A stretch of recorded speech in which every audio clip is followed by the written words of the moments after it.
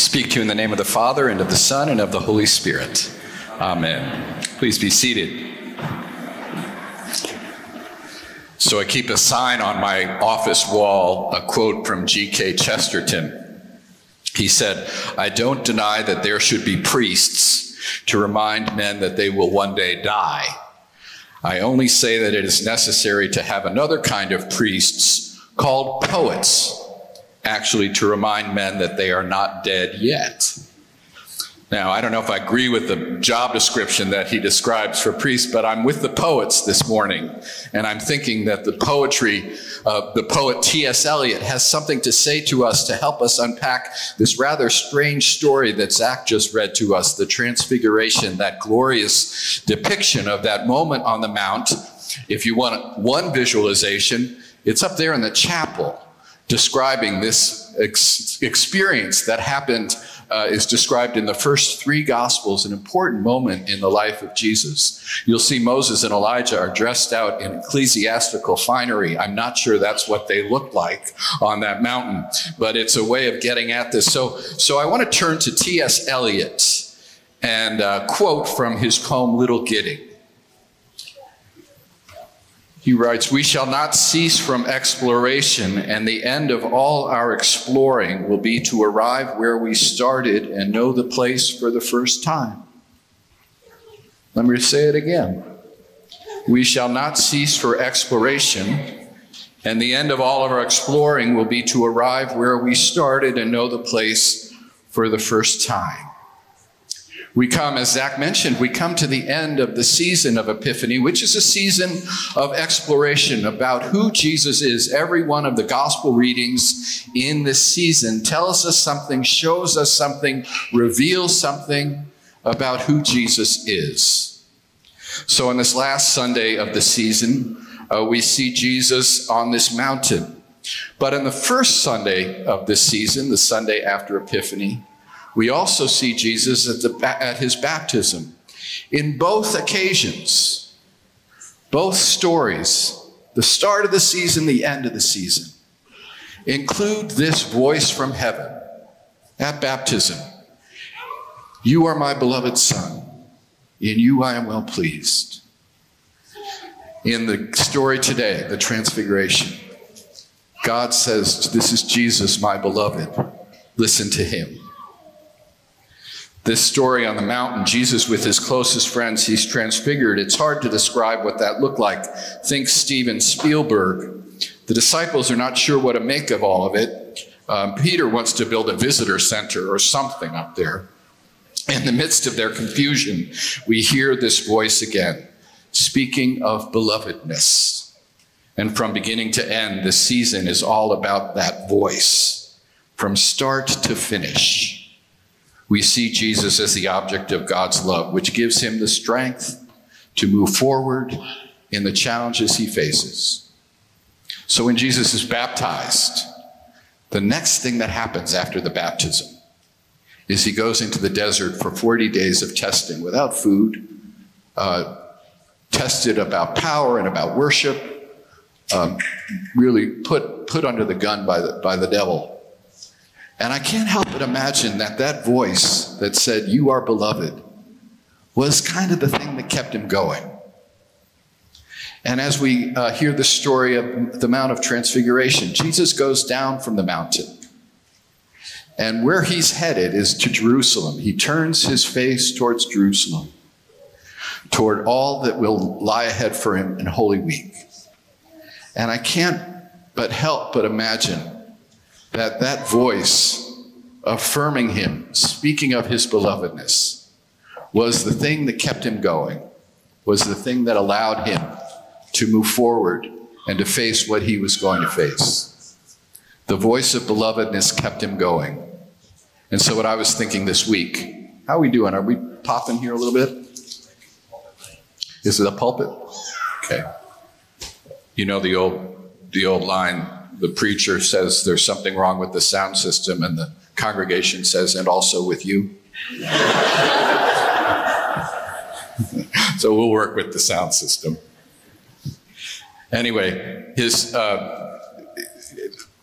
the question before me that I was thinking about this week when I read this story. Where do we hear that voice? What keeps us going in the wilderness, in the testing, in the trials, in the challenges, in maybe our version of Holy Week? The consistent message that Jesus is the beloved one, I think, may well be a message for each one of us. Some examples of how we might hear that voice.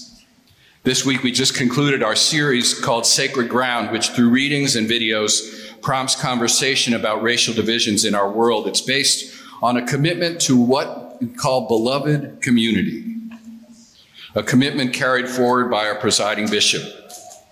The notion of beloved community emerged from the work of a Harvard professor, philosophy professor in the early 20th century, and Martin Luther King picked it up. He studied philosophy and took the notion of beloved community, said, we can be this. And he applied it to the civil rights movement. He said, the end is the creation of a beloved community. It is this type of spirit and this type of love that can transform opposers into friends. It is this kind of understanding and goodwill that will transform the deep gloom of the old age into the exuberant gladness of the new age. It is this love which will bring about miracles. They provide for us a voice of God saying to us, you are beloved. We hear another voice from a priest named Henry Nouwen, who wrote a book called Life of the Beloved. I know you didn't come here looking for a Lenten homework assignment, but I'm giving it to you.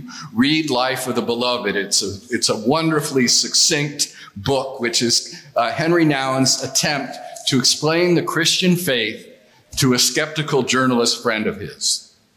And he takes as his premise for the book, I love this, that the voice that is heard at Jesus' baptism is a voice that you and I can hear today. It's a voice we all need to hear today. He notes that the world is filled with voices that declare that we are not good enough, not smart enough, not successful enough, all part of a great temptation that he calls the trap of self-rejection.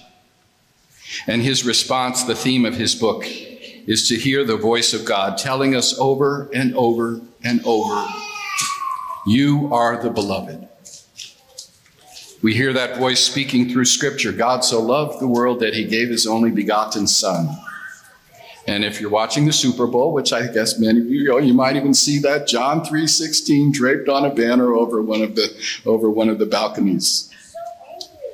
We hear that voice. And this brings us to these adorable young people sitting in these front rows. We hear that voice in our liturgy.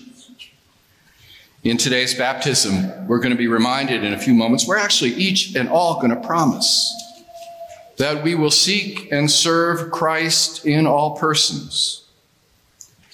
If we dare to believe that Christ is in all persons, in you and in me, and in the people who drive us nuts, then we are all the beloved, the objects of that heavenly voice. When in baptism, we say in a moment that the child will be sealed by the Spirit and marked as Christ's own forever.